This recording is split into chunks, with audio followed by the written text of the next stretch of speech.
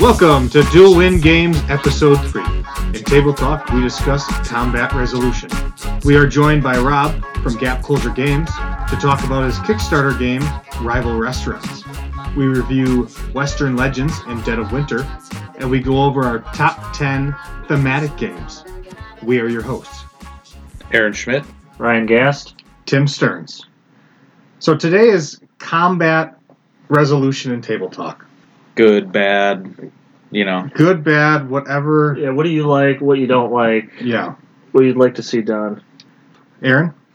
Well, typically in combat, I know it's utilized a lot, dice rolling, and I am just bad at it, typically. Old Snake Eyes Schmidt. Oh, yeah. But I think that a game like Chaos in the Old World does it well. I like the exploding dice, that kind of thing from Chaos. Yeah, those are always fun because Arcadia Quest has that too. So it's always like, okay, you're going to roll and you might have a shot where you can just keep rolling. And once in a while you hit that streak where it's like 6, 6, 6, 6, and it's just going nuts. Yeah. That upset victory. Yeah, yep. Just smash corn down. Yeah. So, I mean, that's one exception to the dice rolling for me anyways, for combat. Yeah, for me, I think it's different for every game. But when it's player versus player combat, I like less luck, but I don't want it 100% deterministic. Right. Still. But when it's player versus the game, more luck is okay for me. I'm alright with having more luck involved in the combat. Why is that?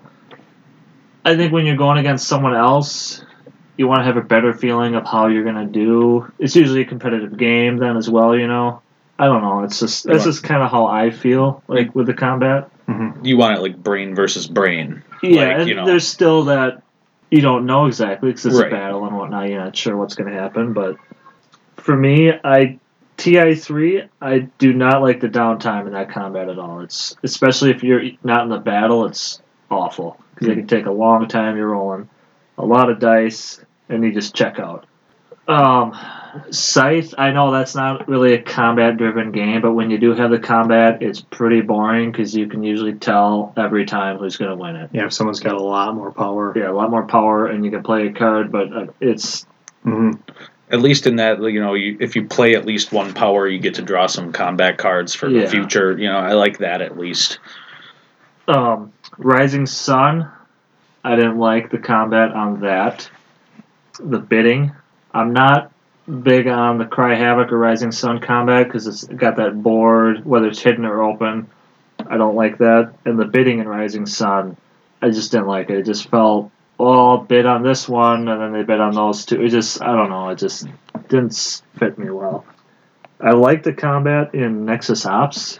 In that one, you're rolling dice against each other, but you do it in order the strongest unit will roll first, and both teams' strongest unit rolls, and then the next strongest, and it goes down the line to the weakest unit. You only do one round of combat, and it's done with, so it's super quick. Mm-hmm. And then you can also play cards during the combat as well to change things up. Yeah, I always like that in combat when you can play some kind of reactionary card or or pre-roll card. Just different things like that really changes it up. Kemet, I like the combat in that a lot too. It's all card play, but everyone's got their own set of cards. They might have access to certain cards, or they might have used them already, and they don't get them back until they use all their combat cards, and you grab them all again, and you can use them. And that you can play cards as well. I like when you can play cards secretly or all of a sudden reaction type cards, like you said, Aaron. And then with Command and Color series, I like the combat in that. I mean, it's nothing crazy. Just rolling dice straight. But I have to say, Kemet and Nexus Ops are probably my two favorite combat systems. My favorite type of combat would be rolling dice, but where you have something that can influence the dice. So, say maybe your unit's a little different. So maybe you roll a different type of dice that might hit more or not, whichever the case is.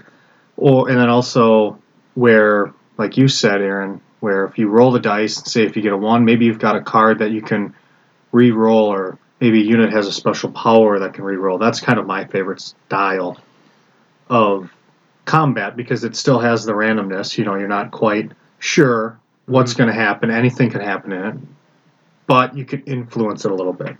But do you feel that the combat needs to be quick for that? Or yeah, so like you said, TI3, the Twilight Imperium combat, that does take a long time.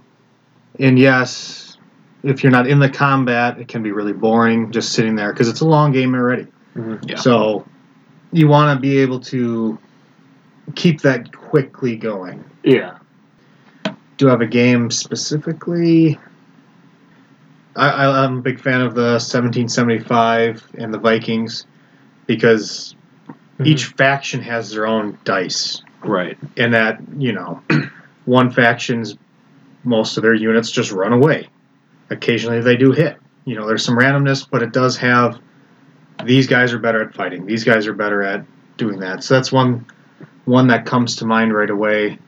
Aaron, you mentioned the exploding dice in Chaos. In the old world. Also Arcadia Quest. I like those. Mm-hmm. Yeah, those are the ones that come to mind. Yeah, it's a tricky thing to do. It depends on the game, but then you got to make it quick and you got to make the combat exciting too, and then you move on. Yeah, you got to engage people. Yeah. You can't be okay. We're engaged in combat, and now Aaron's going to sit here for 20 minutes watching us roll dice. Right. I think that my favorite is probably it's not a board game, but it would be Dungeons and Dragons. Everyone is different, and you're rolling different dice based on the weapons you're using or your spells that you're casting, and everyone's so different. Yeah, rolling that D20. That's hard to condense into a board game. Yeah, because that's so in depth, and Right. you have so many options available. Exactly, but And that's got the downtime too. But I mean, that's more understandable. That's just the nature of the game. And stuff. But yeah. I'll throw this in there too. I know you guys haven't really played it, but the bolt action system where I've played it well a couple times. a couple times, but so where you're going to roll a base, 3s to hit, but now your rifle only shoots so far. So now, if it's long range, now it's 4 to hit. Now is the unit you're trying to shoot at, are they in cover? So now that's soft cover. It's another point. So that's kind of cool. I like that where it's kind of upscales it. Or if you're, It depends on what type of weapon too, right? Yep. See, I think that's good for someone like you and your brother because you guys play it so much. yeah, that's Someone that's new, or they're sitting there looking at a book, paging through, Right. But yeah, it's the steep learning curve, yes. But once you get into it, I find it really rewarding. It's Yeah. like, oh, this is cool because we can once you know quickly figure it out. would be a lot of fun. Yep. and that's the same for D&D. You're playing with a brand new player. You got 70 stats you're looking at, and you don't know what you're rolling. And you just you've been waiting for ages to use a certain spell that you've been holding on to. You're just like, this is my opportunity. Yep. And you roll a 1. Yep. and you kill a teammate. Yep. Yeah, that's all I have for combat resolutions. Yeah. So that wraps up our table talk about combat resolution. I recently had the opportunity to sit down and do an interview with a company that has a board game on Kickstarter. So before we get to our reviews of the week, I present that interview.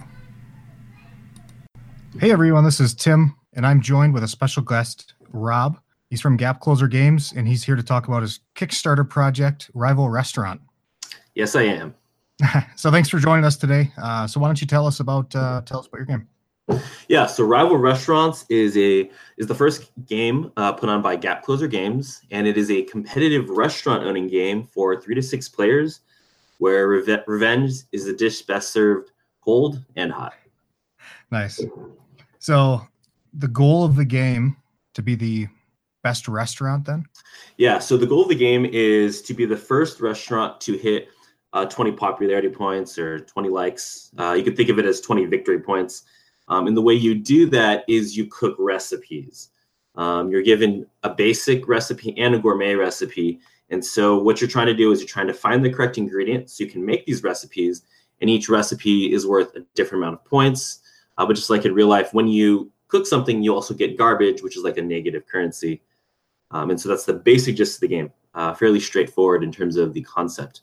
But it's all the other stuff that makes it really exciting and fun. So what? So that garbage then that you collect during the game, there's ways to get rid of it, I'm assuming. Yeah, absolutely. So we built this game to really, really simulate restaurant owning as much as we could, while also, of course, adding a lot of fun. So the whole idea of garbage is, generally speaking, if you've ever cooked before, things that are more simple have less garbage, and things that are more complicated have more garbage.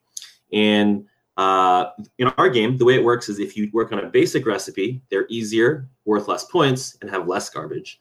Gourmet recipes are harder to do, require more recipes, and are worth more points, but also have more garbage. And the way you get rid of it is you go to something called the island, which is a location on our game board, which represents kind of like your restaurant supplier, and you have to pay to get rid of and clean this garbage, which if you work at a restaurant, you actually have to do. So it's kind of like mechanically, it's kind of like an anti-snowballing mechanism. One of the things in our game is that it doesn't just allow you just because you do well in the beginning, doesn't mean you're going to dominate the entire game and guarantee you victory, though, of course, you certainly could. Mm-hmm. Cool. So how did you come up with the idea for this game? Yeah, so let me see if I can give you the condensed version. I got into games because when I was in college, I went to UCLA, go Bruins, and in my free time, I just asked myself, what's something I'll never have time to do again? And I thought to myself, why don't I make a board game? And I did, and here I am. There's a lot more steps along the way, but I thought it'd be cool. We used board games as a means of help connecting people in college, like helping people build relationships. And we found that I would cook for people. Me and my she's now my wife. We would cook for people, and we would play board games with them. And there were a lot of things. I was like, man, I wish there were board games that had more of this and less of that, and all these things. And I said, well, I guess since I'm making a board game, I could kind of try to incorporate those things. And so Rival Restaurants was born. We got the idea from trying to pick something that was relatable, that people could kind of understand. Like, restaurant owning is a pretty straightforward idea, but most people probably won't be able to do it. So the idea was taking something relatable that people can understand, and then we made it really silly, because if you see in the games, it's like restaurant owning, but then you can attack each other with ninjas and bring in the mafia and infest them with aliens and rob their store. So things that don't normally happen, obviously. No, that's cool. So I guess that brings me to one of my other questions. You had talked about bringing people together. So is that how you came up with the name of your company as well, the Gap Closer? Yeah, absolutely. So our company is called Gap Closer because the whole idea is we want to close the gap between people through games. My wife and I are all about bringing people together. We think that's really valuable in the digital age. I mean, it's really easy for people to spend so much time on screens, and I play video games myself. Me and my wife both do. But having said that, we think it's so important for people to be able to engage with people in shared experiences. Like, it could be sports, it could be art, whatever it is. Board games is one of many good ways to spend time with people.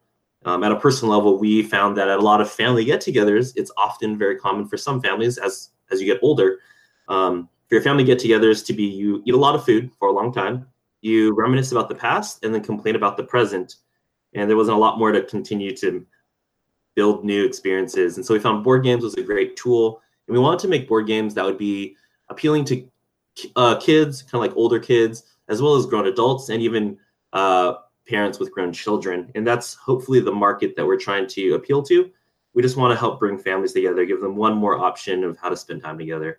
So, yeah, that's awesome. I think, truly a lot of people get into this hobby of, playing games and stuff like that with the intent to bring people together, to get families together, friends together. I mean, people from all walks of life. So that's awesome. So I guess getting back to the game, with play testing and balancing, how long of a process was that? Oh yeah, so we are on our 8th year since the game has been conceived. Oh, wow. Which I know is unusual, though in truth, I mean, I didn't really think we would actually make a board game. I mean, 8 years ago, this game was made on the back of my college lecture slides. So it was like cut a piece of paper, and I used actual pennies and nickels as in-game currency. That's how poor it was. And it was stored in a shoebox. So what you see today is a culmination of just a lot of just years and years of development. Having said that, answering your original question, it's been 8 years. I want to say we've had thousands of people play the game. We've lost track at a certain point, but we have reviews from hundreds and hundreds of people, and then the actual people play it. I mean, it's a lot.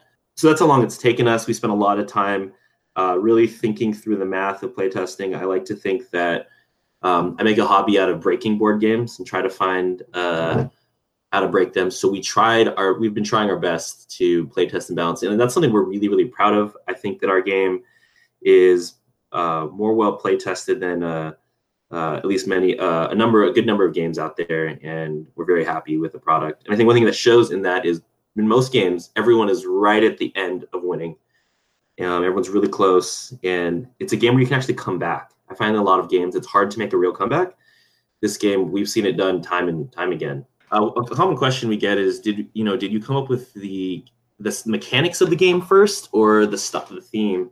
And for us, it kind of came hand in hand, but in short, we picked the theme first. For me, it was really important philosophically that the game, whatever the game is about, that it really simulates that idea. What I mean by that is, if we're going to make a cooking game, which we did, or a restaurant owning game, we really wanted to make you feel like this is owning a restaurant. Some of my critiques of other games are that they're really fun mechanically, but I don't really feel they're strongly tied to whatever it's about.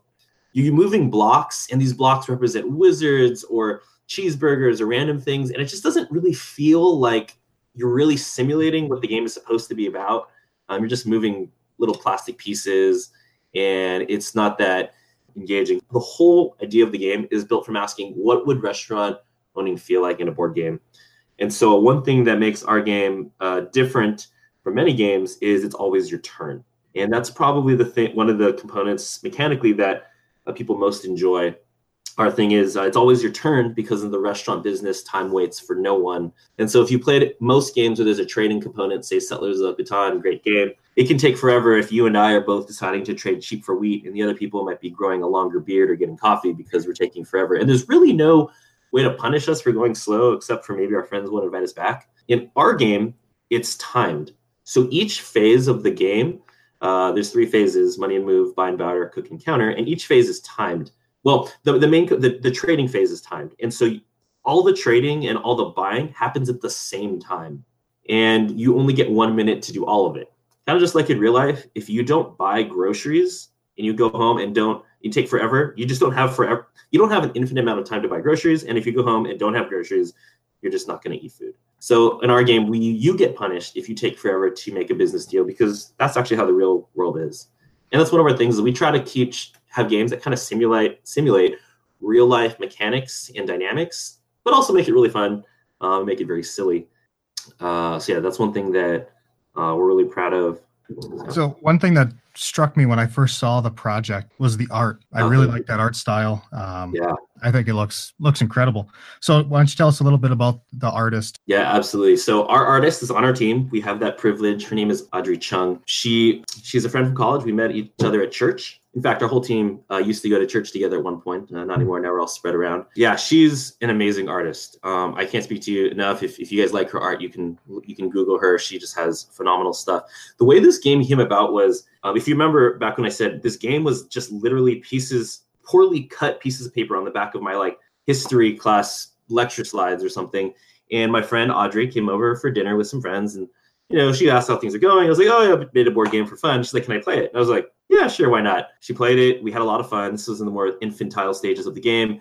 And she said, hey, can I draw it? And I was like, you mean illustrate it? She's like, yeah. I was like, yeah, if you want to. And she said yes. She was in art school, and she wanted something to, I guess you could say, her senior project that showed kind of a consistent body of work, and she drew it. And so I don't know, I want to say 2 years later or something, I kind of forgot about the game, and she comes back 2 years later, shows me the art, and I was like, wow, my jaw dropped to the floor, and I was just like, this is amazing. She could do everything and anything. So I mean, to give you guys some perspective, she developed those characters from looking at a little square piece of paper where all she had to work with was a name and a chef power. And then I kind of maybe gave her some feedback, thoughts what it might look like. But I mean, it's really 100% her artwork. It's all her from her mind. Yeah. She's incredible. Cool. So why don't you tell us a little bit about the Kickstarter then? How's it going? Is it going kind of how you thought, or is it going better than how you thought, or how do you feel on that? Yeah, no, thanks for asking. This was our first Kickstarter. In fact, I'm slightly ashamed to say I've never even backed a Kickstarter project before, largely because, I'm poor, or been poor. And so this was the first time we've launched a Kickstarter for my whole team. For everyone out there, we are not game designers by trade. None of them are. This is not our industry. This is for all of us a hobby, like a passion project. So none of us, we went in knowing nothing about Kickstarting, nothing about board game design. We were probably just like you, who sat there and were like, dude, board games are cool. It's been a multi-year process. We took, my team grew from 2 to 5. I also have Gary Laka, John King, and Jeff Young, who have been great helps. So it was our first time. We didn't really know what to expect. I mean, we were just hoping, we had very low expectations. We were just hoping that we'll get funded. Yeah, we got funded in 36 hours, which was so humbling. We were so thankful, especially because the first time, no one really knew about us. It's been 13 days later. We're at $81,000. We just almost $82,000. We were really pleased. If you're familiar with Kickstarter, you usually have a strong start, and there's it kind of levels out. It's lower in the middle, and then a strong end.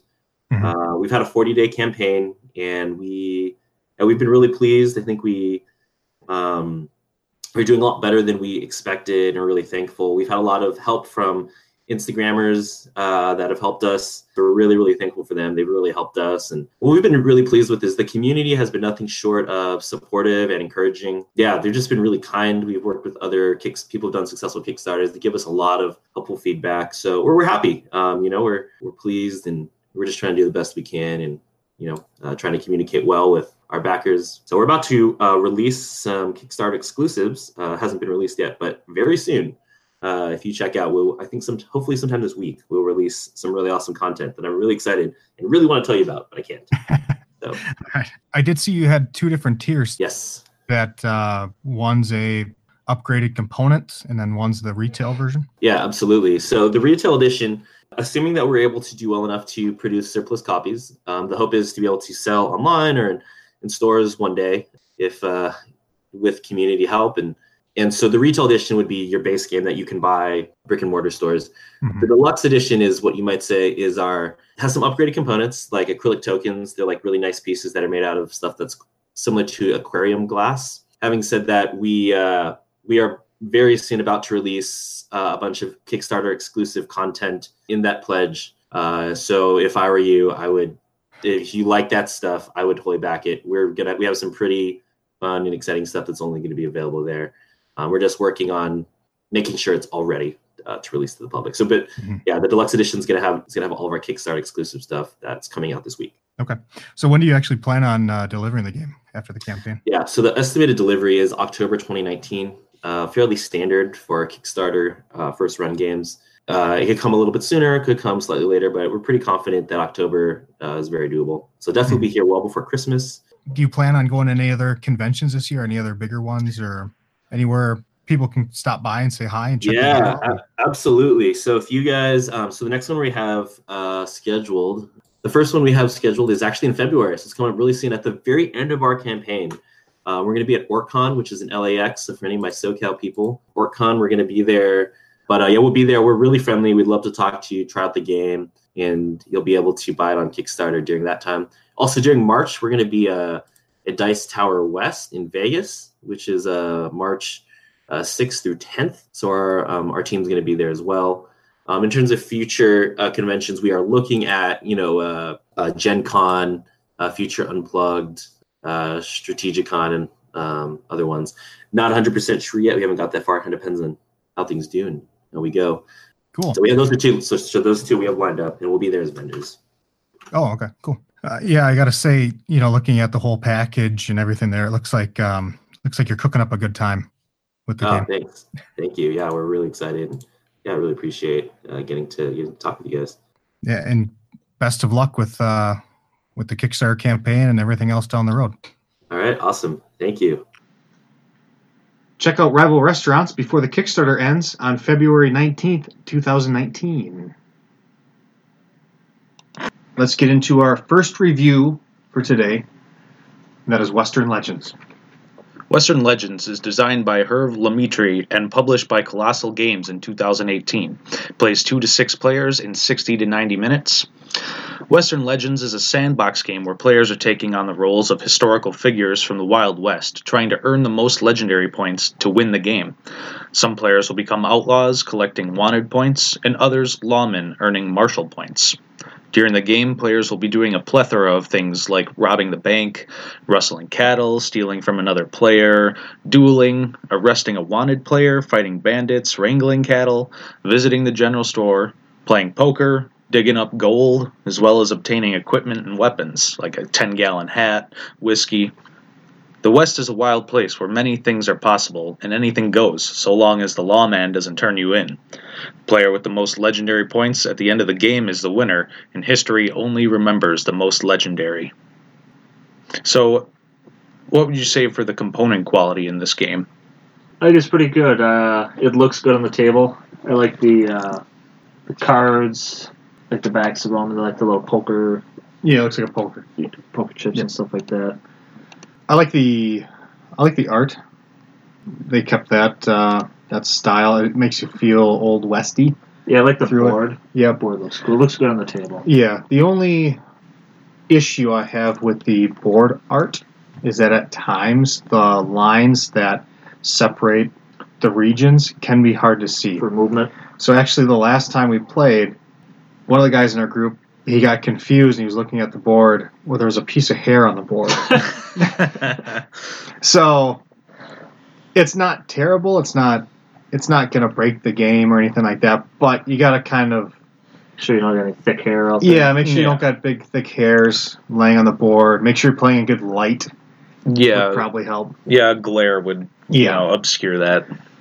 But yeah, they make the borders a little bit thicker. That's not a problem. Yeah. You know, it's Right.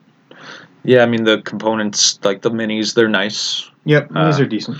I'd always like to see painted minis, but, who's got time for that? I do have to say, I really like the general store standee. Oh, yeah. So they could have easily just had, okay, you got a pile of cards as the general store, and you can pick them up and shuffle through them whenever you want. With the standee, it's kind of cool. It's just a cardboard thing you put together after you punch it out, and you can easily look up and see what's in the general store. Okay, this is worth 30, this is worth 20, or whatever the case is, and you can easily see what's on there. that's cool. Everyone at the table, besides the guy who's Behind it. Yeah. then he's out of luck, but you just don't sit there. Yeah, just Right. don't sit behind it. But yeah, it's So how strong is the theme in this game? I'd say it's pretty thematic.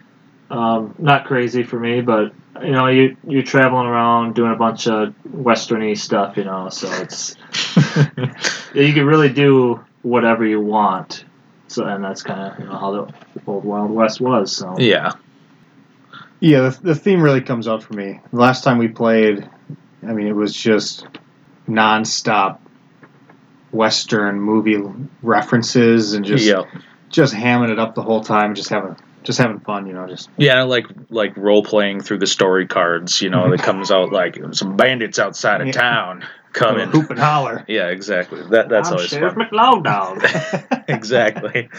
So that's always cool for me for the immersion in the theme. Mhm. The players will make it too. If everyone's on board with doing that, it makes it a lot more fun. Right, if you got one guy that has no interest in role playing it or acting it up, Right. it could bring it down. But I like the whole you're running around fighting off bandits, and if you fight them off, you're going up on the martial track. You're doing good, so that helps with the immersion for me. I have found that prospecting, digging up gold, and then just going selling it and hitting up the cabaret, it's a pretty good way to get points. it is good. So Yeah, it's definitely it's a cool theme, and it's not utilized enough. So what do you think of the gameplay in general? For me, this game's kind of like a buffet. A lot of people love buffets. I personally am not big on buffets. I like the idea of all this food in front of me.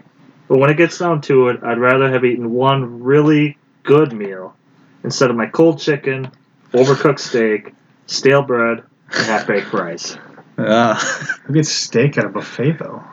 You got all this food, you're like, oh, I want to try this, I want to try that, and none of it lives up to your expectations. Must have been bad buffets, I guess.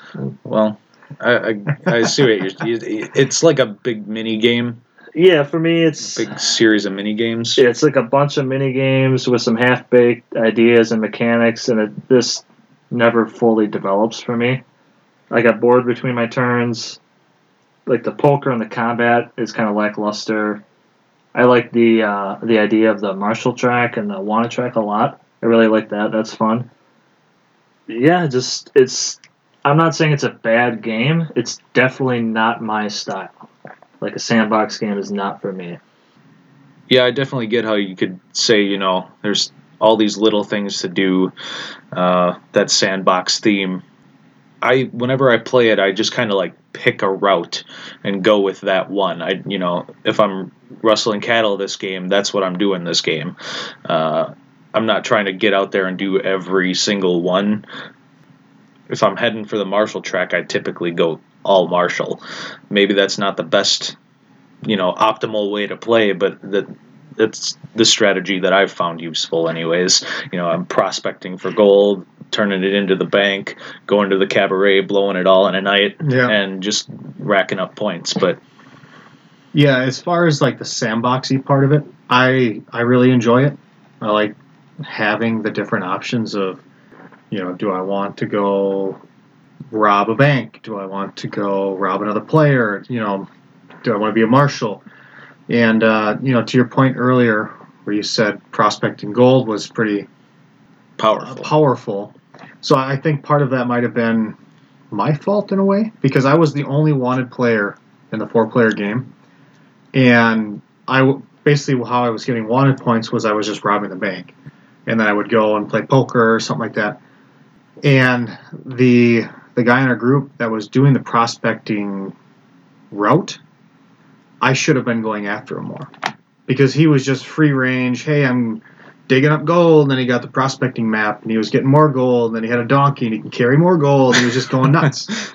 And way too late in the game, I was like, oh, that's my bad. I should have been attacking you. Because he didn't have many poker cards. He didn't, Yeah. So you got to kind of keep an eye on that. And that's kind of, I don't know if it's a negative. I wouldn't say it's a negative for me about the game. But you got to kind of keep an eye on what other people are doing a little bit. Because if one person's just going crazy for one thing and you let them go. Yeah, you got to rein people You in. got to rein them in. Right, yeah. Otherwise, I'll just run away with it. Yeah. What would you give this for a final rating? Me, I played it once. Maybe I need to play it again, maybe. But I already know it's not my kind of game. I'd probably give it a 6. Well, for me, the handful of times I have played it, I've really enjoyed the theme, all of it. I would play other games first, but I think I'd rate it about a 7.5. So I like this one quite a bit. And I would rate it 8.5, somewhere in that mark. You guys mentioned the poker. Yeah. I'm not a big poker player to begin with. So I need the little cheat sheet to know what the hands are. Right. So I don't really have a preference, good or bad, about how the poker's played. Sure, it might be a little better with, more of a flop or however it works out. But that I don't mind. So that's my thoughts. Yeah, I mean, honestly, I'd probably bump it up to like an 8 if the poker was like an actual hand of poker instead of like a mini poker hand. Yeah, so, there's an expansion coming out. It's called Ante Up. So it adds another board, a smaller board next to it. It adds like a little town. But it also, it has a train, so you can do train heists. There's different events. More options at the buffet, it sounds More like. options at your buffet. Oh, man. But it says there's a variant on poker. I haven't seen exactly what that is, but also there's a different gambling Could game. be a fun variant. Maybe it's a fun variant for you. I don't know. Well, I'm excited to see that. I'm excited. One thing, before I forget to mention it, I do wish that the story cards were a little more geared towards your characters. Sure. So, because you have a character, everyone has a historical character they play the game with. So I wish the stories, like at the start of the game, you shuffle in story cards that pertain to Annie Oakley or, Wild Bill or Gotcha. whoever's in the game. So as the game's going on, it's not just a random story. Right. Maybe it's a historical event that happened. Yeah, you shuffle in certain ones pertaining to the characters in the game. Yeah, I think that would be pretty cool to help really bring the theme out and the kind of the history of the Old West too. That'd be kind of cool. Yeah. So that wraps up our review of Western Legends. Let's move on to our second review, and that is Dead of Winter. Dead of Winter, a Crossroads game, is designed by Isaac Vega and Jonathan Gilmour. It was published by Plaid Hat Games in 2014. Plays 2 to 5 players in 60 to 120 minutes. Dead of Winter is a semi-cooperative game where it puts players in a colony trying to survive a hazardous winter in the aftermath of the zombie apocalypse. The colony has an objective they are trying to complete, but each player also controls a group of survivors within that colony that has a secret objective they are trying to accomplish. Only players who have completed their secret objective when the game ends will win. The game can end in a variety of ways. If the morale track reaches 0, if the round track reaches 0, or if the main objective is completed. During the setup, players are dealt secret objectives which will give them a goal they need to accomplish to win the game. There is also a chance that one player is a hidden traitor who has their own dastardly plans to win the game. Each round, players will be dealing with a crisis within the colony. Players will take actions such as searching for supplies at different locations while trying to avoid being bitten by zombies, spreading the infection, and being killed. Some characters will want to stay at the colony to keep morale up and fight off the living dead. When the game ends, each player reveals their secret objective, and all players who have successfully completed the objectives listed on their card win the game. So, what do you guys think about the component quality and artwork in this one? I really like the artwork. I like the character art a lot. I think it was done by Fernando Suarez, but it really fits well. Gives it a lot of personality. I think the rest of the components are fine. Not fantastic, not bad at all, but they're nice. Yeah, I think they're fine. I like like you said, the art's really good. I like the standees of the characters. You can easily tell them apart. You can tell which ones are zombies and which ones aren't. Right. Which is always good. But yeah, that helps bring out the theme. Mm-hmm. Yeah. I wish the player boards were a little bit thicker. They're kind of that thin. Yeah, they're kind of... I don't remember, did they change that in the second one or not? For some reason I thought they were chunkier. Anyways. Perhaps. I think the player boards and the location boards are a little bit thin. Mm-hmm.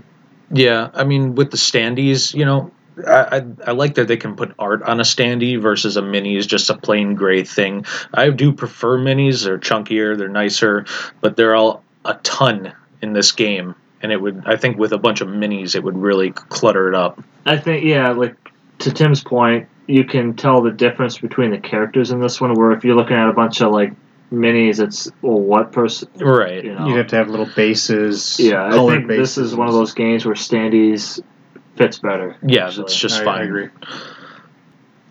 So how strong is the theme in this game? It's pretty thematic for me. I feel like I'm controlling these survivors. We got our own objective. I don't know what you guys are doing.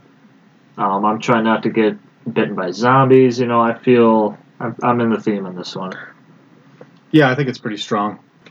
The Crossroads cards help bring that out too.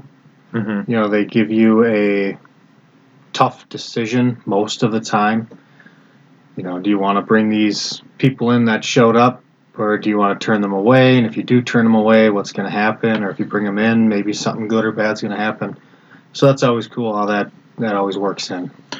Yeah, it's definitely a zombie game where it doesn't feel like just a zombie game. You're actually a colony trying to survive, and it feels more about that necessarily than the zombie aspect, which I really like. Yeah, the theme zombies does not interest me, but how they did it fits well, and it really makes me enjoy the game more. Yeah.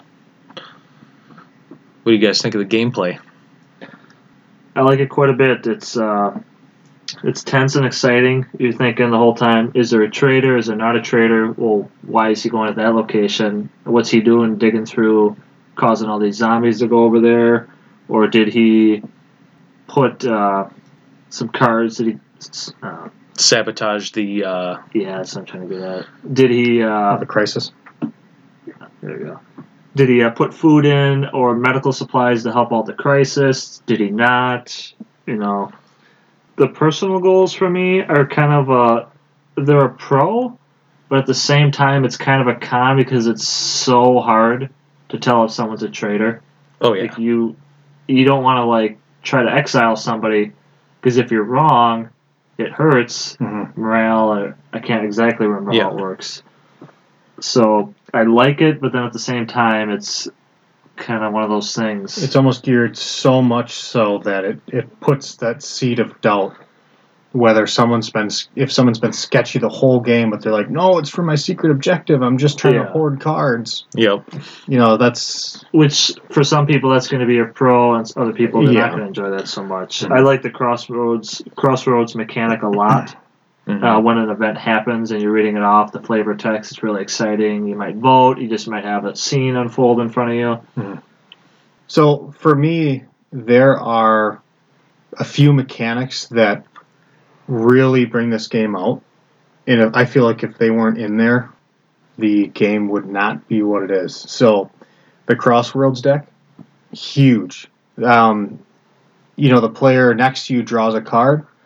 They secretly read it. If it triggers, then it goes. But I remember the one game, I think we were playing with you, me, and your brother, and we uncovered something, and then this lumberjack, the lumberjack guy running naked through the woods or something like that. And we're like, what is going on? Yeah, so they always bring something out. So on my turn, I always want that to trigger because it's always interesting. It always helps, bring that theme out, like we said. So if that doesn't trigger on my turn, I'm almost disappointed in a way. It's like, oh man, I wish it would have went off. You go to locations and most of your turn you're just drawing. You're either drawing cards or killing zombies. That's pretty much your turn for the most part. So I think if the Crossroads wasn't in there, it would hurt a lot.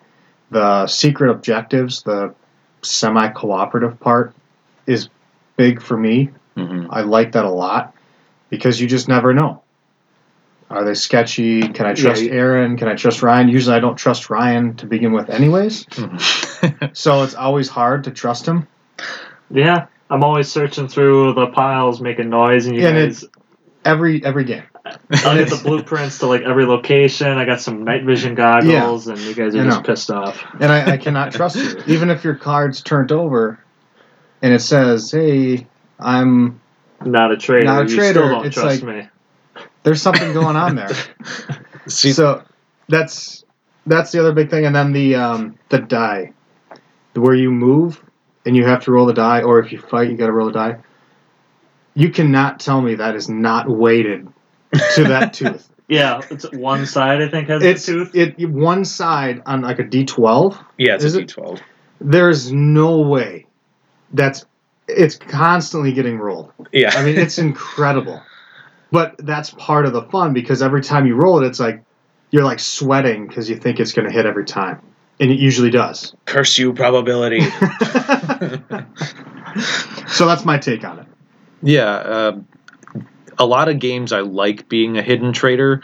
This one, not so much, because you're already, even if you are a regular player, not the traitor, you're getting attacked by everyone else because they think you are. But if you are the traitor and you make one wrong move, they're calling you out and you get exiled.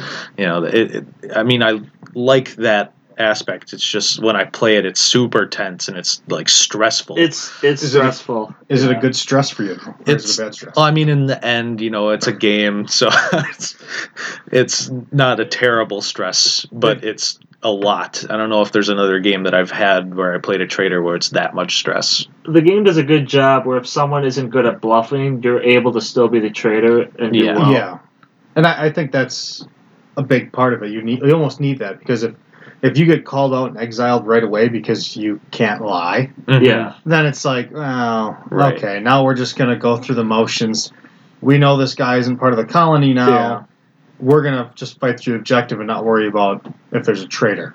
Right. So I think it would hurt the game if it actually went the other way, where it helped make it obvious who the traitor was. Right. Yeah, it's definitely one of those games, like you said, Aaron, earlier. It's good that the zombies play such a minor role in Right. the game. So, Ryan, what's your final rating on this? I enjoy it quite a bit. I like semi-co-ops. That's kind of a good type of co-op game for me. I give it a 8.5. Yeah, I do enjoy this game quite a bit as well. Ryan, you got the original Dead of Winter, and then when we went to Origins, what was it, 3 years ago? Yeah. I believe so. That is when the Dead of Winter Longest Night version came out, and so I liked it enough where I actually bought that copy, and that added a few variants that you can add to the game. It added bandits, where you're not only just fighting zombies, but you're fighting bandits that show up at locations and steal cards. You can, one of the modules you can add in, it's basically you could build up different items through the colony.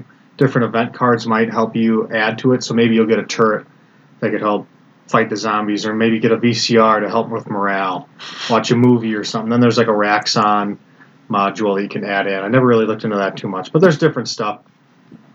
So anyways, I would give it an 8. I like it quite a bit. Yeah, I'd be sitting at like a 7.5 to an 8. I feel depends on when we're playing it, kind of thing. This is a game you don't want to save for the end of the night. Right. Just for me, anyways. I'd like to play it a little, like not the last game, but like a second to last game. Yeah, It feels like it can get a little too long, but I still really enjoy the game. if you have too many people, Right. and if you have too many people, yeah, I could see that. It's one of those where it's not too heavy though, and you just Right. kind of you're having fun Mhm. type of thing. Yeah, I You're could playing. play it anytime during game night, in my opinion. But to your point, Ryan, it's got to be the right people. It has to be the different scenarios. Yeah, So the different scenarios have length to them too. Mhm. So you could play a long scenario, you could play a short scenario. So it just kind of depends on where you want it to fall. yeah, I definitely enjoy the short or medium ones better. I wouldn't want to do any of the long ones really. Right. So that wraps up our review of Dead of Winter. So it is now time for our top 10 thematic games. Ryan, when you put your list together, what were your criteria?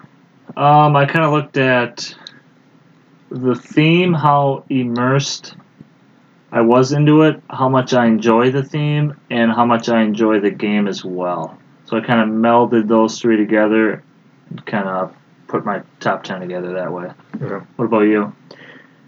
I was fairly similar. Because it's kind of, obviously any top 10 we do is our opinion, but this one's even more so, I think, because it's what do you consider thematic? Do you really feel like you're in the game or not? So I kind of looked at that, how I felt, after I get done with the game or when I'm playing the game, do I feel like I'm in that game? Right, like in the world that the game is Yeah. creating, Yeah. Yeah. Same for me. I mean, I don't know if my list follows it necessarily in one order. Definitely what games I feel most immersed in, and the themes in general that I just really enjoy, and how strong of a game they are in that theme. Because some themes have a ton of games, so I picked the best ones for me in those categories. Yeah. It was really what brought me in, and then kind of from that, okay, what order do I put it in? So it was kind of a mix of both. Yeah, it was a harder one for me to put together. There's a lot of games there's some games I knew I would have on it. I didn't necessarily know the order, and there's a lot of them that were like, it's real close. Which one do I... Yeah. Okay, so my number 10 is Dungeon Pets, and that is a worker placement game, and you're basically taking care of your little pet shop. You have little fantasy, little monsters. They look kind of cutesy. It's the same artwork by the guy that did Alchemist, I believe. David Cockert, I think is his name. But I really enjoy the artwork. Vibrant. It makes it look lighter than it is, but the game is heavier than it looks. And you get in cages for your animals. You're going out with your spending them in the shop and doing different things. You got to play with them. You might need to take care of their magic problems, different things like that. And then you're showing them off at different shows and selling them to people. I just really felt like I was kind of taking care of my own little pet shop, basically, when I was playing the game. Yeah, because if you... How does that work if you mistreat them or you don't quite take care of them? Do they run away, too? They'll eventually, they can die or escape, too, if you don't have a strong enough cage, things like that. You got to clean up poops, too, right? Yep. Oh, yeah. You got the poop in the game. Yeah, that's a good one. I played it a few times and I always enjoy the plays. Yeah, it was an interesting, different theme, too, and that's probably what helped get it onto my list. Because that's like a sub game of like Dungeon Lords or something, right? Yeah, it's the same. Basically, Dungeon Lords. I haven't played it, but as far as I know, that's you play the Dungeon Lord, and you have your imps and different things. And then this one is you're running the pet shop that you sell the pets to the Dungeon Lord eventually. So my number 10. It's a game that was published in 2017 by Gale Force 9. It's one that I know neither of you have played. I got it because my wife and I are big fans of the subject matter, and that is Doctor Who, The Time of the Daleks. So we're big fans of the show, and it makes you feel like you're one of the doctors. You take on the role of them. You get the companions that travel with the doctor, and you're kind of going around trying to complete different quests by rolling dice. It can be a little random. It's kind of a lighter game, but I think it really does a good job of bringing that Doctor Who universe out. So does it like follow the series? Not quite. So at the start of the game, everyone picks their doctor. So everyone's playing Doctor Who, but I might be playing like the first Doctor, and you might be playing like the 10th Doctor. But then throughout the game, something might happen where you have to regenerate. So then you actually have to swap out your Doctor, a little miniature, your Doctor card, go from there. So then it kind of works a little differently then, in a sense. Okay. Yeah, I don't know much about the theme and obviously the game. Yeah. Yeah, it's one I haven't played. I probably won't play. I'm in the vast minority where I don't like Doctor Who. Gotcha. But I've literally never seen an episode, so I can't weigh in either way. I've tried watching the first episode years ago, like a couple times, and I just couldn't do it. But I know it's got a huge fan base and it's really popular. Yeah. So you're missing out, in my opinion. So it's I know like, it's not for everyone. So it's like Firefly to Tim. Yeah. Yep. Gotcha. That's fair. So my number 10 is 1960, The Making of the President. It's a cool like campaigning game where I think it follows a lot of the like Twilight Struggle things where you're getting the opponent's cards that could benefit them, but you can play events if they're your cards. You're just going around the United States trying to win over different cities, and it just feels like you really are campaigning for the presidents. Yeah. I've only played, I think, 1 or 2 times, maybe just once, but it was just a really a theme that I had never played before, and it shocked me how much I liked the game. Yeah, it's I've only played it once, and it's interesting because I like Twilight Struggle so much, but it was cool because it feels like it does capture an election because you go to these states and you make a speech or whatever, and then you start swinging the state towards you, and then your opponent goes in after you, and you can start swinging it towards them. It was interesting. Yeah, the event cards really help too because they're historical events that happen, so it really helps bring that theme out, and that game's a lot of fun. I gotta Gotta get up. And that would have been Yeah. Kennedy versus Nixon. I Yep. believe. Yep.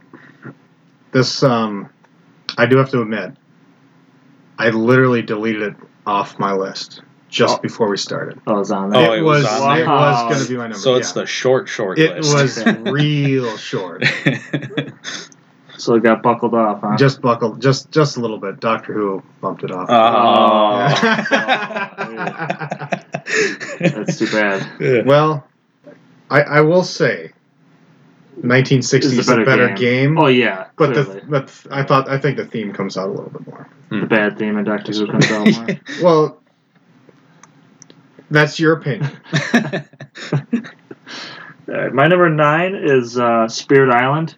We reviewed that in our first episode, and I just feel like when you're playing, I feel like I'm one of these spirits, and I'm growing in power as we play, and I'm doing what's best for the island, and that may be hurting some of the natives there as well, but I'm trying to get the colonists off the island from blighting it, and I really feel like I'm trying to protect that island, basically.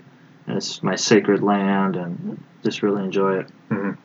The theme just drips for me. Yeah, like you said, we covered it in our first episode, so I'm not going to go too deep into it. But yeah, that's a good one. It's a very unique theme. Yeah, It's you don't get to play as these like kinds of spirits. no. Sometimes you're the natives. Usually you're the colonists. You're invading the territory. You don't get to play these funky spirits, you know. Right, yeah, like I think of like Empire's Age of Discovery, those kinds of games. I feel like those themes are touched on a lot more. Yeah. My number 9, I'll admit, it's the only mass market game on my list they actually somewhat consider it mass market. So it shows up in Target and whatever else. Yeah. So it's a 2018 release by Wonderforge, and it's Villainous. It's kind of a simple little hand management game, but the theme is you're playing the Disney villains. Whichever villain you are, you get a good feeling of you're moving around, you're playing little allies from the movies, you're getting fates put on you, so then the heroes from your movie are getting played against you, and it's kind of throwing you off. And you're trying to complete your goal to try to win the game. Yeah, you and I just played it recently. I thought it was pretty fun. The art brings it out because it's right from the movies, and it's very nostalgic, having grown up with those kinds of movies, and that's pretty cool. I could see where you really get into the theme there. Just Disney themed songs in your head the whole time. Yeah, exactly. So I haven't played this or really looked at it much. I know a little bit about it. So when you're playing a villain, Yep. And let's say you play against Aaron, you're using your villain, and he's using heroes from your movie playing against you. Yeah, so what you do is you got your own personal board, your realm. So you're moving your person around, your villain. So you have actions you take on each realm on your board, right? So when you get to one spot, one of the actions might be fate. So what fate is, I would draw 2 of Aaron's cards, pick one, and then play it on anywhere on his board. But the goal of the game is, what's the goal of the game? The goal is, so everyone has a different goal. So, but is that thematic if you're trying to beat another villain? Because they never fought against each other. right, we don't really fight against each other. So it's not thematic. It is thematic. Do the Disney villains ever go head to head? No, that's not the point. You're trying to complete your objective before the other one does. That's where the competitive nature comes in. The thematic ties are in like the card play and how you travel through your realm. You're trying to complete all of your own objectives. Things in the movies happen to, throw the villains off, and it's those fate cards that, Tim plays in action. He gets 3 other actions on that spot, and one of them happens to be that fate. And so it's like he's out of like a third party, like okay. I was just trying to foil his pick, baby. Yeah, nice try. I got your back. Yeah, thanks. Well, when you first explained that, it didn't seem like, how's that thematic if this is villains going head to head? We are going head to head, but I'm not like fully attacking him. I'm playing cards from his fate deck, which he played Jafar. Yeah. So when I faded him, I draw cards from his deck, so they're all Yeah. cards to do with Aladdin. So maybe I'd play And Aladdin. I know what you mean. It's like the Disney theme. You grew Yeah. up with it, and you're like, oh, yeah, cool. This is, Yeah. I'm reliving this movie and that type A little of stuff. nostalgic, so Yeah. Yeah. he gets it. All right, so my number 9 is a 2-player only game where one player is hunters and the other are raptors. The game is Raptor. Yep. And surprisingly thematic. You know, I think you could have put a different theme on it and it would have worked, but I really like the theme. You know, you're playing cards to as the explorers or hunters or whatever to capture the baby raptors, Yep. and then the other player is playing as the mama raptor, moving the babies around, moving herself around, trying to eat all the Yep. dudes, and and the humans can use like a jeep to move around, you know, like shoot the mama raptor with sleep darts Yep, and slow it sedate down, her, and it's very fun. It doesn't take too long, but the theme I think is surprisingly strong. Yeah, I think it was originally supposed to be actually a Lord of the Rings theme, but it's kind of cool how they completely changed the theme, but it really does. It fits well when you're playing as the Raptors. You know, you feel like you're doing raptory things, and when you're you're the scientist and you're shooting darts at the mama, you're trying to capture the babies and all that stuff. Yeah. Yeah. Raptory things, you know. Right. I have a question though. Yeah. If you think a theme would work on it, is the game really that thematic? Yeah. I think that What do you they mean if you picked. think I think theme other would Well, work? because he mentioned that a different theme could work on it. Yeah, Yeah, I think I'm that. sure other themes could work on Villainous. You could use that system. Yeah, I think other themes could work, but I think this one is just really strong with the mechanics in the game. Okay. Yeah, I know what you mean, though. Generally, you think, well, it could only work for this game, but there is some systems that you could make a theme.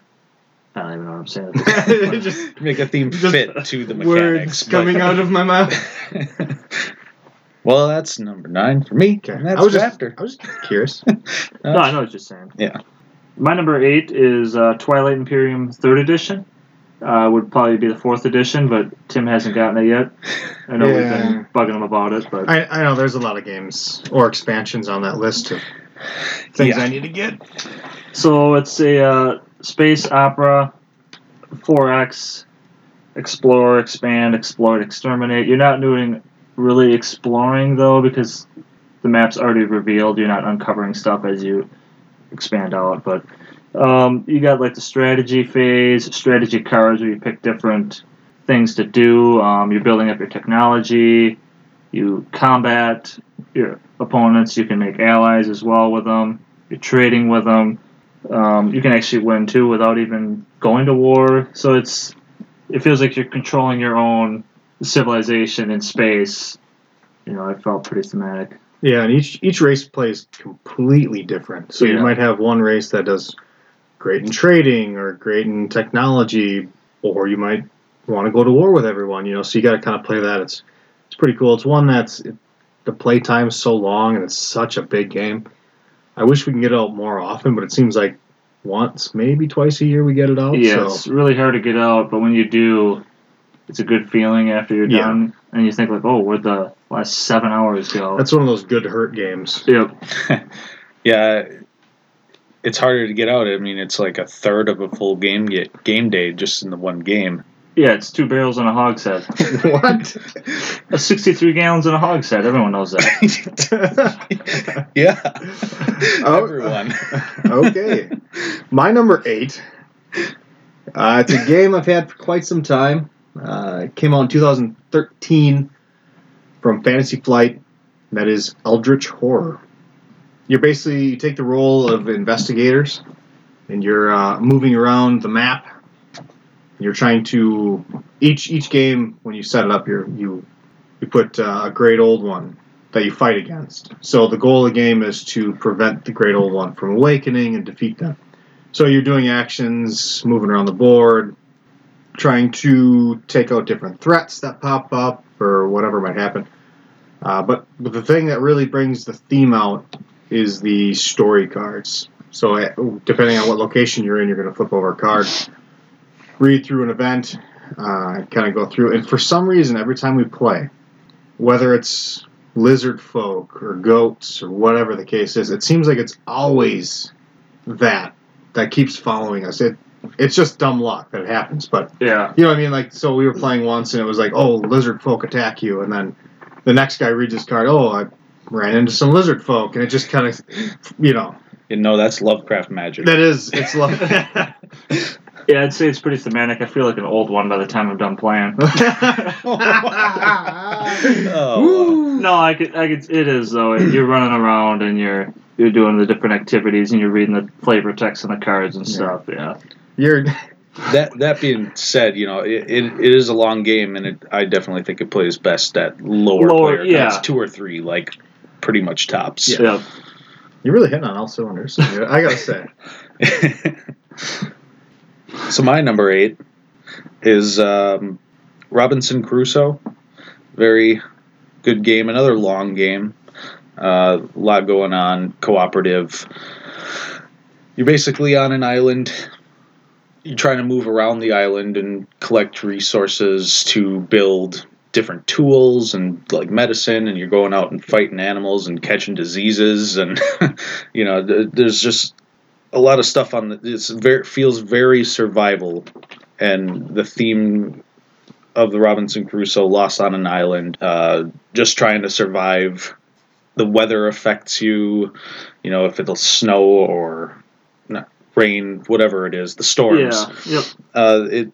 It all feels like, man, I gotta spend all this time making like a shovel to do this other thing, and it hits that theme well of just survival on an island. And it feels like each time you play it, you have a story to tell from that game, something that happened, and you get shipwrecked, and then bad things keep happening and happening. You just have bad luck all over the place. Yeah, it's a game of very bad luck, and you got to do your best to survive. Yeah, and you usually don't. Right. Yeah. All right, my number 7 is Dead of Winter. We just reviewed this game this episode earlier, actually, so I won't go too into it. But you really feel like you're struggling for survival. You're trying to stay away from the zombies. You don't trust anyone else. I just feel it's a pretty thematic game. Oh yeah, it's got a lot of great elements that a lot of other zombie games lack on. I think. Yeah. Yeah, it's a different type of zombie game. Mm-hmm. Right. My number 7, it is a game from 2013, and looking at it, I did not mean to do this, but it's level 7 Omega Protocol. Wow. Oh, My number 7. Number 7, level 7. Yeah. So this is a one versus many game. One player plays. Is it called like an Overlord? Is that what it is? Or Yeah, Overseer, I think they're called as Overseer, but yeah, they're playing. So one player controls the aliens, what they do, and the other people on the table, they're playing commandos that come into this compound, and they're kind of working their way through it. Each map is different. You kind of set it up at the beginning of the game. We have kind of a story that we're kind of fighting through. You know, we're trying to get to one side of the compound. We're trying to get somebody out, some scientist or whatever the case may be. And all these aliens are just coming at you. It gives like almost like, what is it, Aliens, the second one, when all those aliens are coming at you and you're just like gunning them down and trying to survive. It really brings that out. Yeah, it's I played both sides of it, and it's a real different feel for both sides, but you have an intense feeling when you're playing. Yeah, it's real tense. I really like that the aliens like action points are based off of like how much fear, adrenaline that the commandos produce in the round. They spend fear or adrenaline rather to do their actions, and then the alien takes everything they've spent and gets to allot that to the things their aliens are doing. It's a really cool mechanic. Yeah. My number 7, we reviewed in this episode, and Ryan said he wouldn't talk much about it, and I'm going to talk even less about it. Dead of Winter. Right on. Yeah, I'll just leave it at that. All right, enough said. Yep. My number 6 is a hidden movement game, and I think I like this one more than other ones I've played just because it plays quicker and it feels so intense when I'm playing. That is Spectre Ops, and one person is the agent, and they're sneaking around this building, slinking around, trying to arm some stuff, move, and then eventually escape. And when you're the hunters, you're going, where is this guy? I have no idea where he is. Where can he be? He's gone. And then, he's arming something over there, and you're scrambling to get over there. And the agent's going, they know where I am. They know where I am. Like, there's no chance. And it's just a really tense feeling on both sides, and it plays so quick for the whole time you're sweating, but it just has that really good feeling. Yeah, if you want to play a game that really stresses you out, Yeah. play as the agent. Where, man, because as soon as you start, it's like, okay, I want to just start running, but if you run too fast, they're going to scan. They're going to know I'm in the Northwest or whichever the case is. So it's like, I want to do it, but I don't want to, and maybe they won't do it. And it's just questioning yourself the whole way and just stressed out. Mm-hmm. You know, you might be hiding around the corner and someone might come right up next to you and you're kind of... Yeah, like a space away. Yeah, It's just like, a space away. And you're hiding just, in the shadows. Yeah, it definitely has a huge intensity, and the theme is great. You know, when I play as like the werewolf dude, you're sniffing around, you're sniffing out the suspect or the agent rather, and it's very strong. my number 6, I don't have a date for it because there's a few different versions that have released, and that is Sherlock Holmes Consulting Detective. I will say if you don't like to read, don't play this game. Because that's basically... If you don't like reading, don't play this game. Don't read it. So there's kind of a board, there's a map you fold out of London or whichever you're playing, and you get a case book. So you just start reading through the case book, it sets the case up, and you're working your way trying to solve this murder mystery or whatever the case is. There is another version, Mythos Tales, which is basically the same, but it's in the Cthulhu mythos a little bit.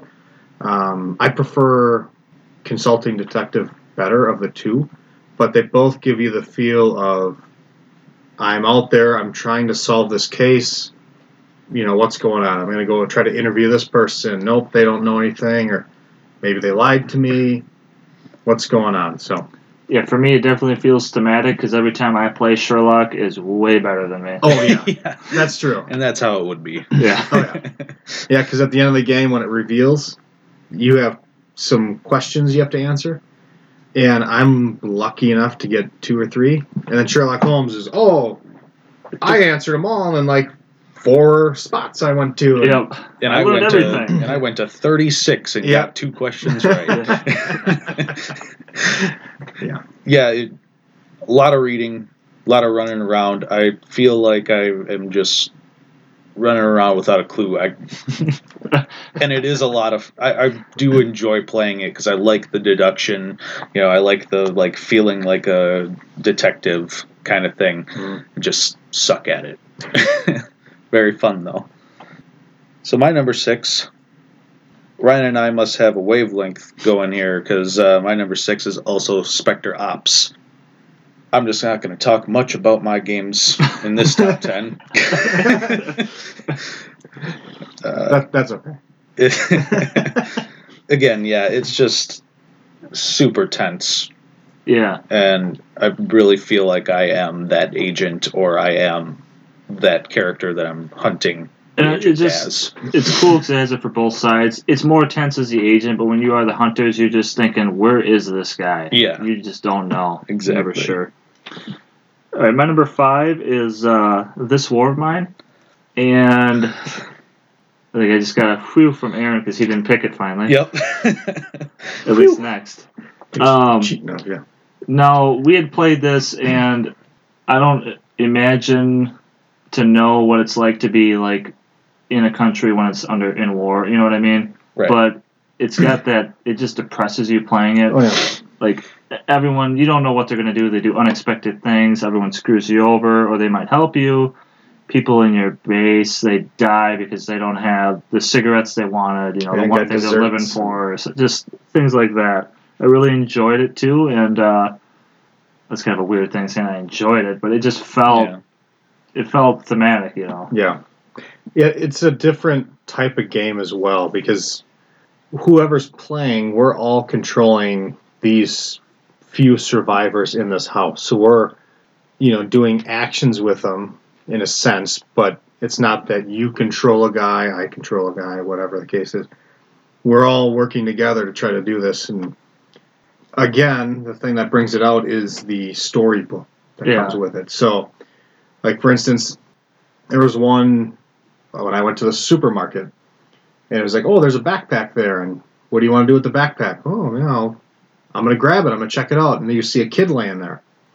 Well, do you think he's sleeping or not? And, turns out he was dead, so now you lose morale because you feel bad about stealing from a dead kid, and it's, it's real dark, but yeah, it really brings that theme out. Yeah, it's a very emotional game, but that's the theme. Yeah, that's and it does a great job at it. Mm-hmm. My number 5, I got to be specific with it because there's plenty of different versions of it, and that is Legendary Encounters. So I think the Legendary games are fairly thematic. So can a game be thematic if it's a system across many themes? Well, this is why I'm being specific. So Legendary Encounters, you could pick Aliens or Predator, but they really make you feel like you're playing through the movies. And that's why I'm saying it's the encounter version. Because each movie or scenario it sets up geared towards that. Mm-hmm. So you're playing through, you may play through the first Predator, so you gotta first go and try to find the camp, and then all of a sudden the Predator shows up, and then you're trying to kill the Predator and survive and escape through the chopper. Right. Yeah, that's a fun game. When we played through, you and I, through the first movie, Mm-hmm. It was a lot of fun. I took so many wounds, and you're like healing me the whole time, and then you die right at the end, and I escape. Yeah. But yeah, I love the theme because I love the movie. Yeah. Yeah, I played the Alien one. Yeah, you haven't played. And I really enjoyed it because you're playing, and then you can actually turn into one of the aliens too. And yeah, the Predator, I don't think you turn into a Predator. I think what happens is you can either play as the humans or you can play as the Predator, Right. where you're like hunting the people. well, in the movie. theme. Yeah, Yeah. Right. Yeah. So, My number 5 is Shadows over Camelot. I don't know if necessarily the mechanics in the game make it feel thematic, but like the board and, you're playing cards to fight off the Picts and the Saxons, but you're fighting off Picts, you're fighting off Saxons, you're questing for the Grail, you're trying to do heroic acts. Yeah, you're trying to find the sword. Right, exactly. And the theme I just really enjoy. I think a lot of it is Knights of the Round Table, King Arthur, the Avalon, that whole thing. I really enjoy the theme. That's why it's one of those ones that's really high, because I think it's a really good game that I really like the theme of. Yep. So is it thematic, or do you just really like the theme? Really like the theme. Well, I think what makes it thematic, like when we're playing it, is we're all role playing so much, just acting like a bunch of goons. Yeah, we actually kind of It's a lot of Monty Python. Yeah, references. Yeah. Exactly, and the Defector. That's I love playing as the Defector. When I get dealt that card, I'm like, oh yeah. Yep, I am the traitor. Yeah, I actually, every time we played, or the last few times we played, I always want to be the traitor. Yeah, you want to be that guy because you got the power to just screw with everyone. You got it in your back pocket to just change the game. Right. All right, my number 4. Aaron actually stole my thunder earlier, and that was Robinson Crusoe. And yeah, it's just every time I play, there's a crazy story that happens. One time I remember we were playing, 2 of us were in the camp, 2 guys left the camp. We're bumbling around out in the woods or something. We come back. We had to sleep overnight because we got lost. We come back to the camp. The camp's destroyed. Like, you guys are hanging on to life, and we're like fine. You know, we got a good night's sleep, and you guys are just looking real bleak and wounded. And Yeah, you started off getting lost, so you're worried about it. And then the camp just got wiped out. Me and the other guy were just right at the end to dying. yeah, And here you guys come walking about, oh, I guess we got all this food and and getting stuck out in the wilderness wasn't so bad. yeah, I had 2 pairs of gloves. It's the Rockies, you know. My number 4, it was mentioned already, from 2017, This War of Mine. Not sure what more I could say. That hasn't been said, but yeah, it's very thematic. Good pick, I'll say. My number 4 is a game that I would like to play the newest version of that you guys have played. It's Evolution. You guys played Evolution Climate. You know, it feels thematic for me because you're getting these different species. You're giving them new traits, you know, like hiding underground and hiding from the carnivores, but you still got to eat. And it's more thematic playing as like a carnivore because you're trying to chomp on everyone else's creatures, basically. And I think the climate would add a lot more because, you know, you're going through like drastic heat and drastic cold. And Yeah, the climate really, when we played, it really killed, because it always depends which way it goes. Mhm. But if it gets too hot, it's going to, you know, kill animals with fur. It's going to kill off some plants. Same thing if it gets too cold. Too cold, the food supply really dwindles Yeah, down. so I think that's what happened to us. It got too Yeah. cold. And the people that were the carnivores were going nuts, and everyone else I was that a needed carnivore. I food was just eating were people just left and right. wasting away. Yeah, it was Yeah. just, Yeah, it's cool because you evolve your animal over the course of the game, so it really feels thematic that way. Where over time they're changing their traits that they have. So Right. definitely. All right, my number 3 is Mage Knight, the board game, and that to me is just the ultimate adventure game. I love fantasy, and this is the one game I play where I feel like I'm moving around the board, I'm exploring new tiles, revealing different cities, different enemies that I fight. I get fame when I kill them. If it's an enemy that's rampaging about the land, I kill him, I get reputation. If I kill someone that's locked up in a tower that's not hurting the townsfolk, I'm losing reputation. I feel more powerful as I go, so I'm recruiting units basically to fight alongside me. So I'm tearing down cities, and it's just really, it's the ultimate adventure fantasy theme game for me. Yeah, there's a lot of games that like try to do that, and I don't think work out as well from the one play that I've had. Yeah. yeah, I just need to play it more. My number 3, it's a fairly new game, and we just reviewed it. Western Legend. And, you know, there's a bunch, you know, we talked about it earlier, but there's a lot of different things you can do in it that really make you feel like you're in the Old West. Yeah, so you could go in and rob a bank, shoot up the wanted track, and then, you know, maybe you got the sheriff coming after you, or maybe the marshal players coming after you. Just really brings it out. Yeah, it's got solid theme. Yeah, it's a cool theme, and they managed to cram a lot of different things about the Old West into the game. My number 3, Tim already mentioned, sort of. He said Sherlock Holmes Consulting Detective. I picked Mythos Tales over that because I love reading Lovecraft books anyways, and so I get to like kind of play through that world in the very heavily story-driven game. You know, I feel like I'm in one of the stories trying to go around and be that detective trying to figure it out. Every time we've played, you know, you like H.P. Lovecraft. I like it. I don't think I would like to play the game with people who are like not into it at all. What are you trying to say here? Right here. Yeah. But very strong theme for me and fun game. Which one do you guys like better? Like as a game, like which one do you enjoy more?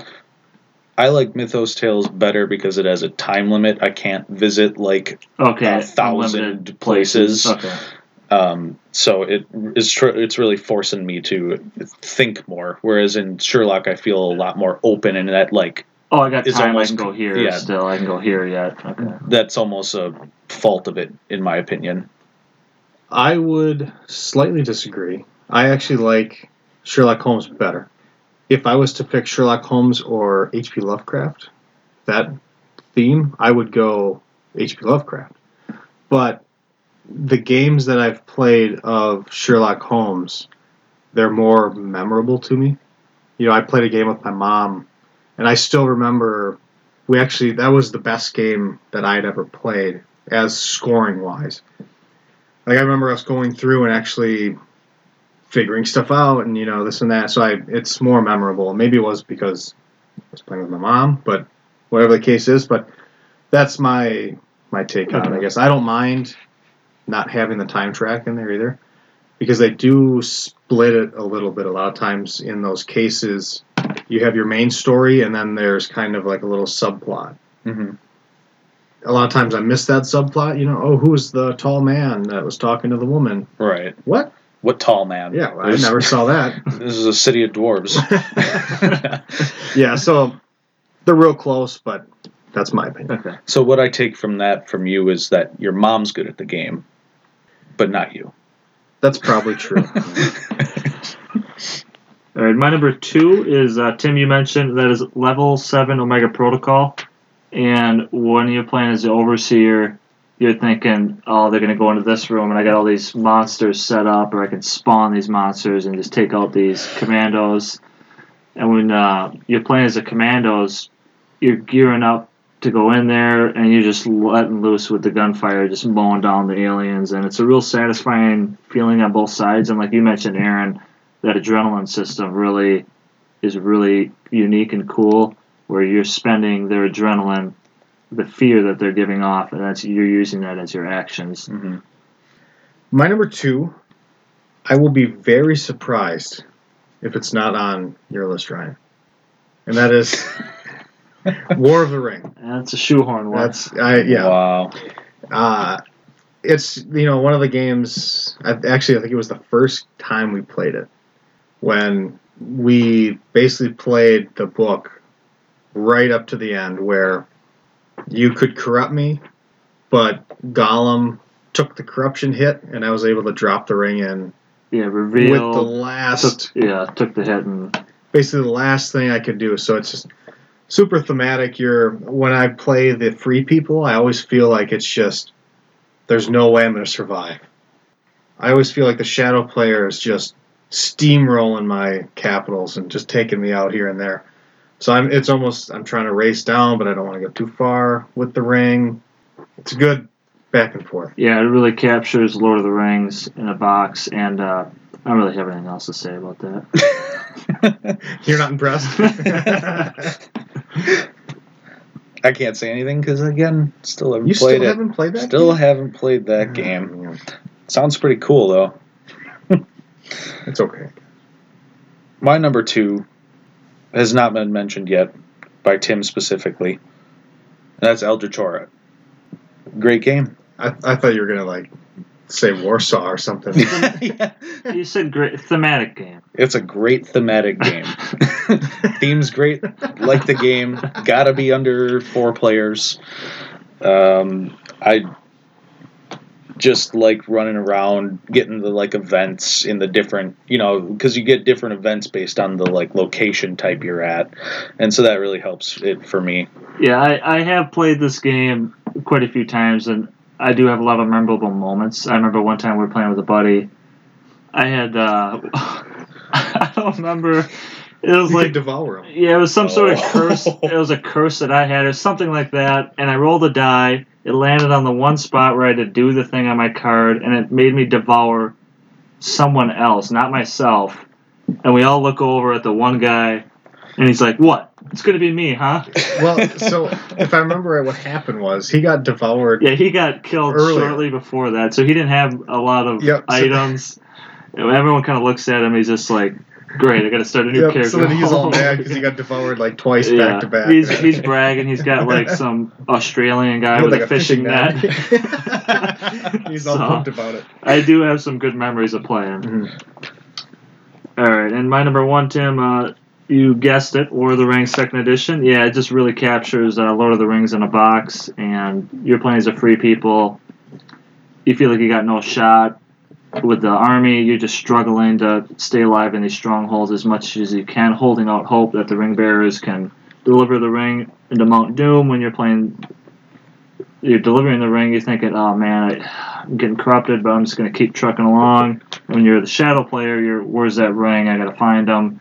Let's get the armies out there. Let's take over the free people. But yeah, just great game, great thematic game. It's my number one. That surprises me. Yeah, very shocking to you guys, I know, but I guess anytime I get a chance to talk about it, I will. He's just gonna bang that drum. Oh yeah, every list number. My favorite worker placement. Yep. Favorite abstract.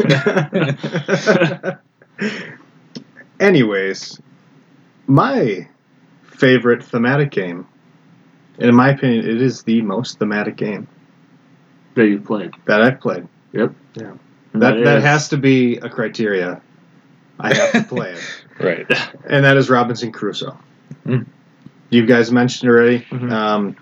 Yeah, I was going to bring up the that story where two of us went in the jungle, camp got wiped out. I mean, it's almost every game it's like that where you've shipwrecked on the island, and that's how you feel. There's no hope for survival. You're just going to Mhm. get wiped out, and that's typically what happens. And the couple times we have won, it's like you're jumping up and down, high-fiving each other. It rarely happens, but it feels like you've been rescued off this just awful island. Yeah. You know? And then you wonder if you did something wrong. Like, Yeah. did I screw that Yeah, up? we got some rules wrong. We should have won that, not something, yeah.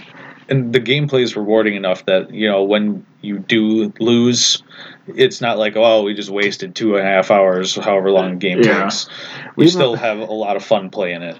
We even played that one time. We went to that game store in Oshkosh Yep. where we set it up, played like a turn and a half, and we were just wiped out instantly. And okay, let's put it away. Let's get something else. Yeah, we're fighting cannibals, I think it was. Yeah, the Cannibal cannibals Island. wiped us Cannibal out. Island, Yeah. yeah.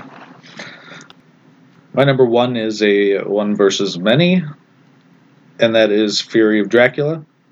I don't... You second guessing yourself? No. It's off the list.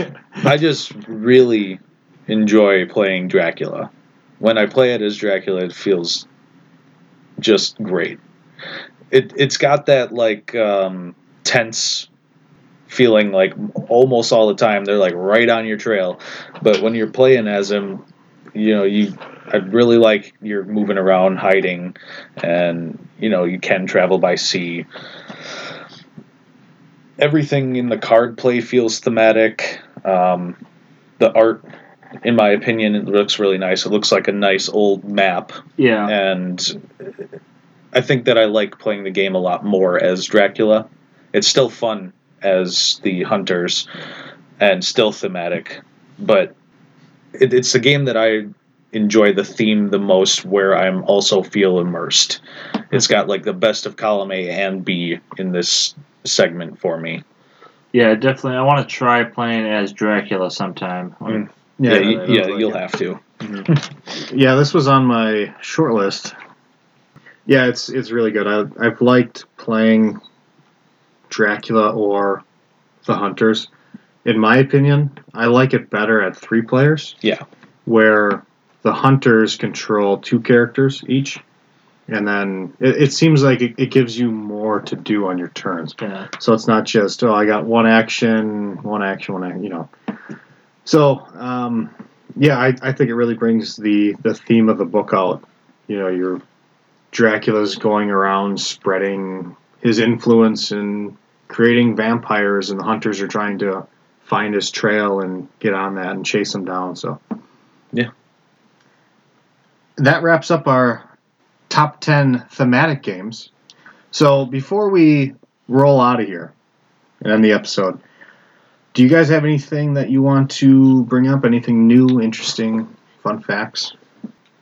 I saw Wingspan looks interesting by Stonemaier Games. And it's not actually designed by Jamie. It's designed by Elizabeth Hargrave. And I think it's supposed to release in early March. Looks like a medium weight engine builder type game with amazing production quality as normal from Stonemaier Games. Yeah, the components look cool. I think there's a picture of like a little dice tower that comes in it. It's actually like a birdhouse that you drop the Yeah, it looks like dice you got some in. little bird eggs and all Yeah, that stuff. yeah. So. I think this was the game that Aaron was supposed to buy, right? Yeah, I was going to say pre-order. Yeah. that's a game you guys thought looked good enough for me to buy. Right. Where is that line? No, it does look really cool though. Yeah.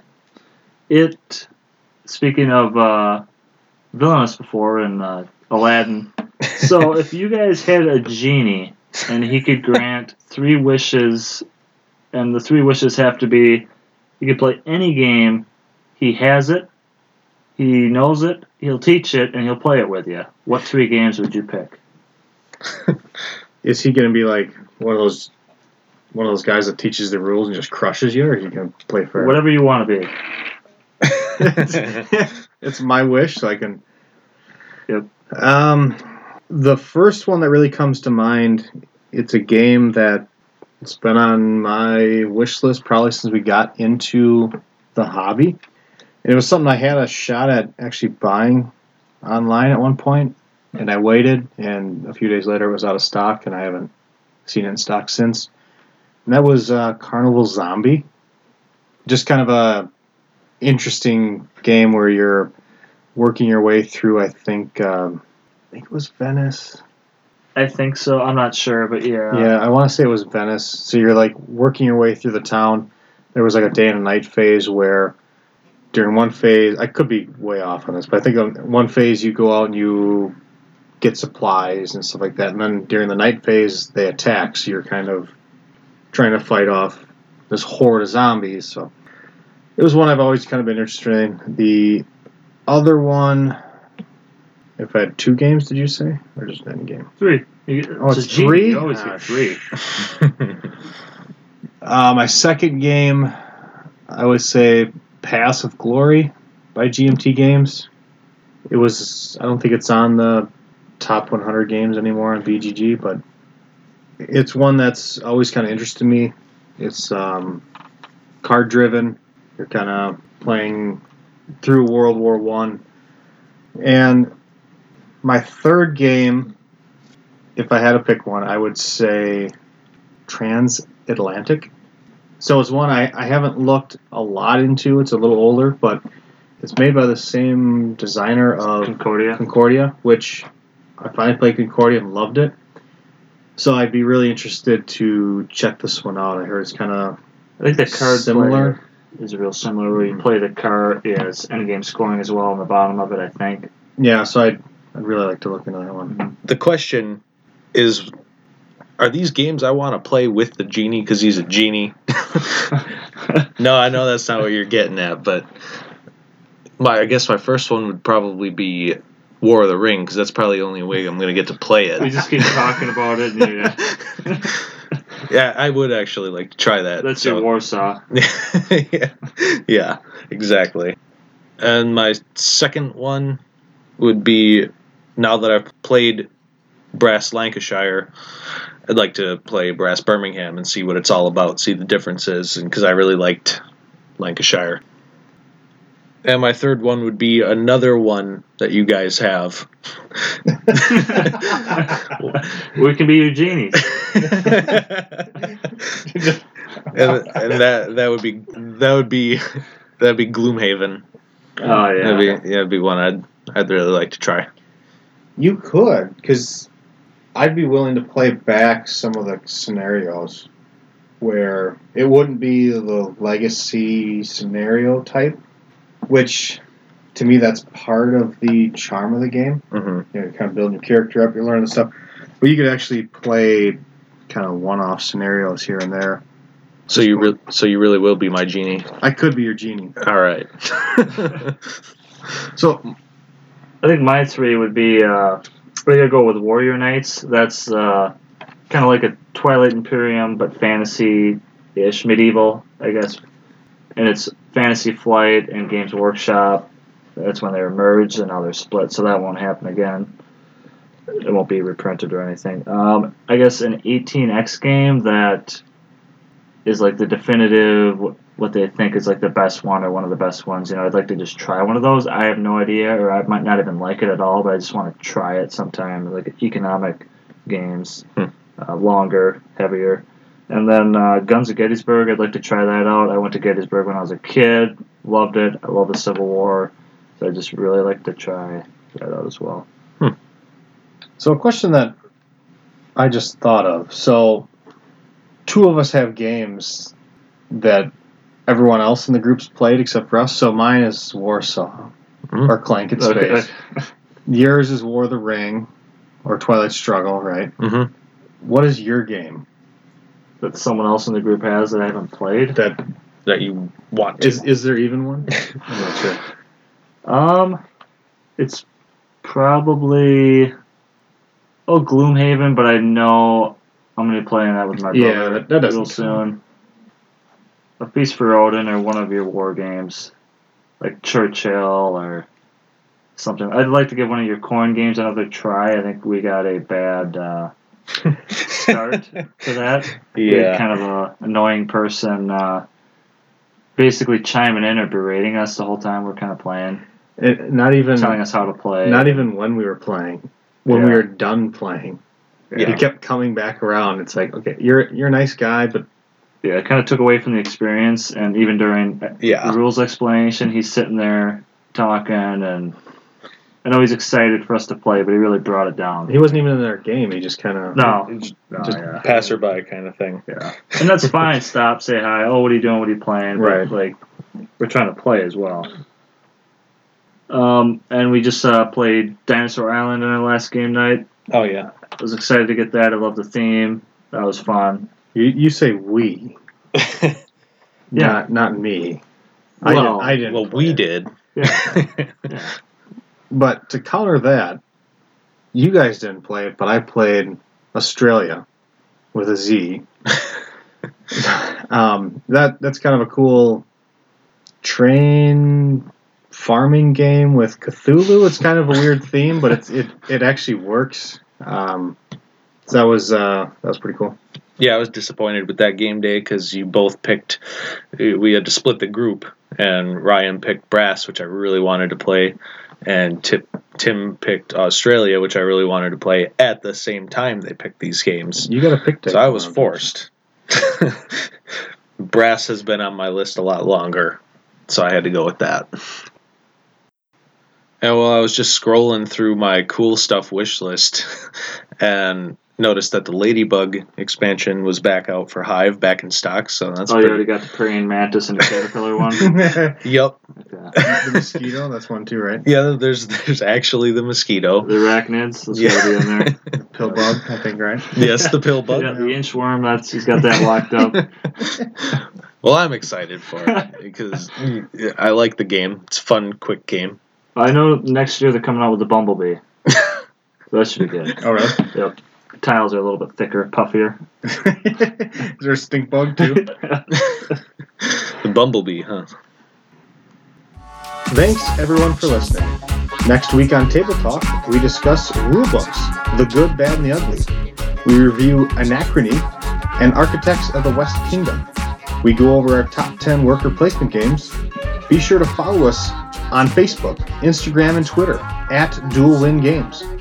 And remember, there are 2 barrels in a hogshead.